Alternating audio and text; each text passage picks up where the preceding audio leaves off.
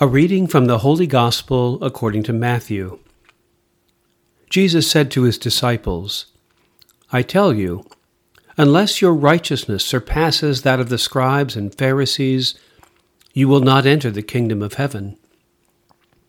You have heard that it was said to your ancestors, 'You shall not kill,' and whoever kills will be liable to judgment. But I say to you, whoever is angry with his brother will be liable to judgment. You have heard that it was said, 'You shall not commit adultery.' But I say to you, everyone who looks at a woman with lust has already committed adultery with her in his heart. Again, you have heard that it was said to your ancestors, 'Do not take a false oath, but make good to the Lord all that you vow.' But I say to you, do not swear at all.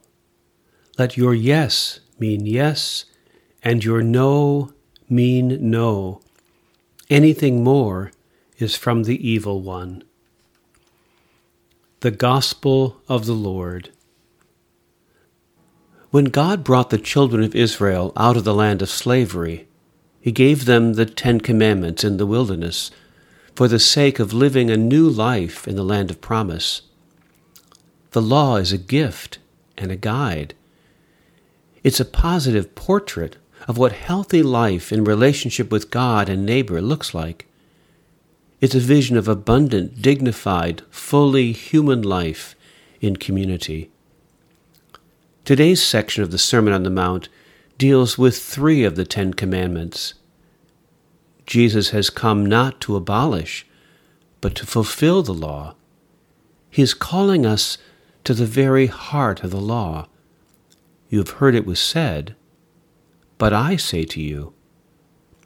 In the kingdom of heaven, Jesus is teaching us to go beyond conventional religious morality, unless your righteousness exceeds that of the scribes and Pharisees. It is these prohibitions, "you shall not," that expose the easy truces we make when we pat ourselves on the back for not committing murder, while we ruin the reputation of a coworker through our words. We even call it stabbing someone in the back. We've heard that sticks and stones can break my bones, but names can never hurt me. But the saying is wrong. Names hurt. Names kill. In our call-out culture, children are cyberbullied to death. People take their lives because of the barrage of insults. Names kill. Jesus is right. We should listen to him. The notion that we must reconcile with anyone who has something against us before we can give our gifts to God is an urgent reminder that we cannot worship God with divided hearts.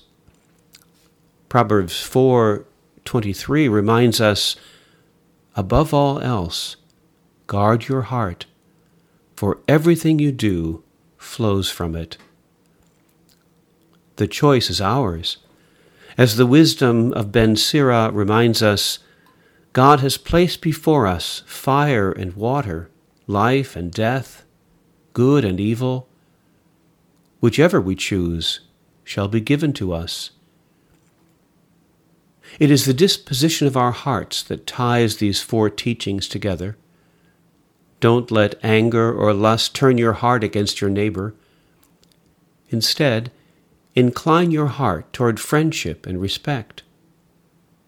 Don't let callous disregard turn your hearts against your spouse. Instead, incline your heart toward kindness and responsibility. And don't bother with oaths at all. Let your word, the integrity of your heart, be strong and trustworthy. In chapter 22 of Matthew's Gospel, when he sums up the greatest commandment, Jesus says that it all comes down to love. Love the Lord your God with your whole heart, your mind and soul, and love your neighbor as yourself. Paul makes the same point in Romans 13.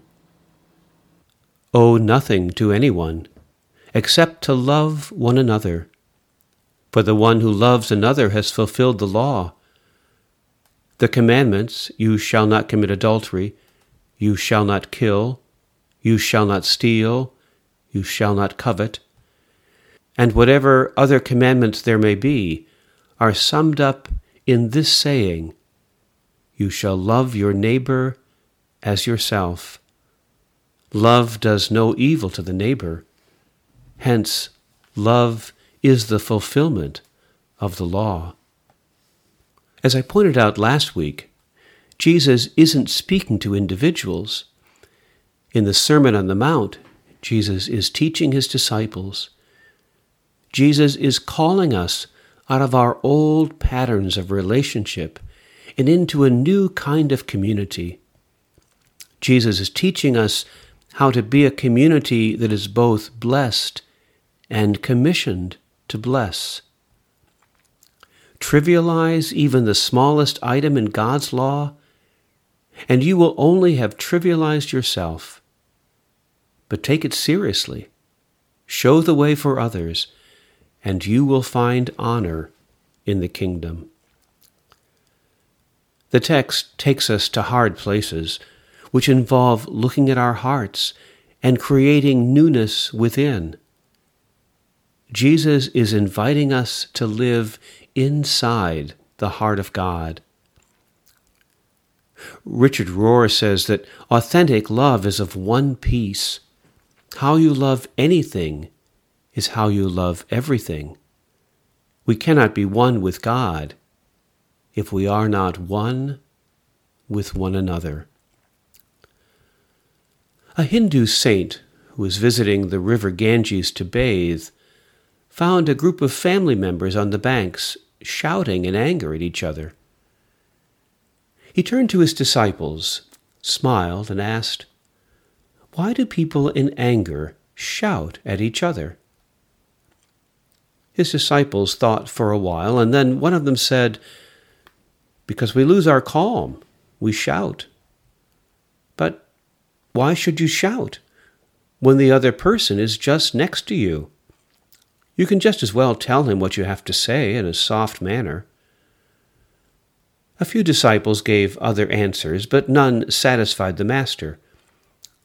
Finally, the saint explained, "When two people are angry at each other, their hearts become distant.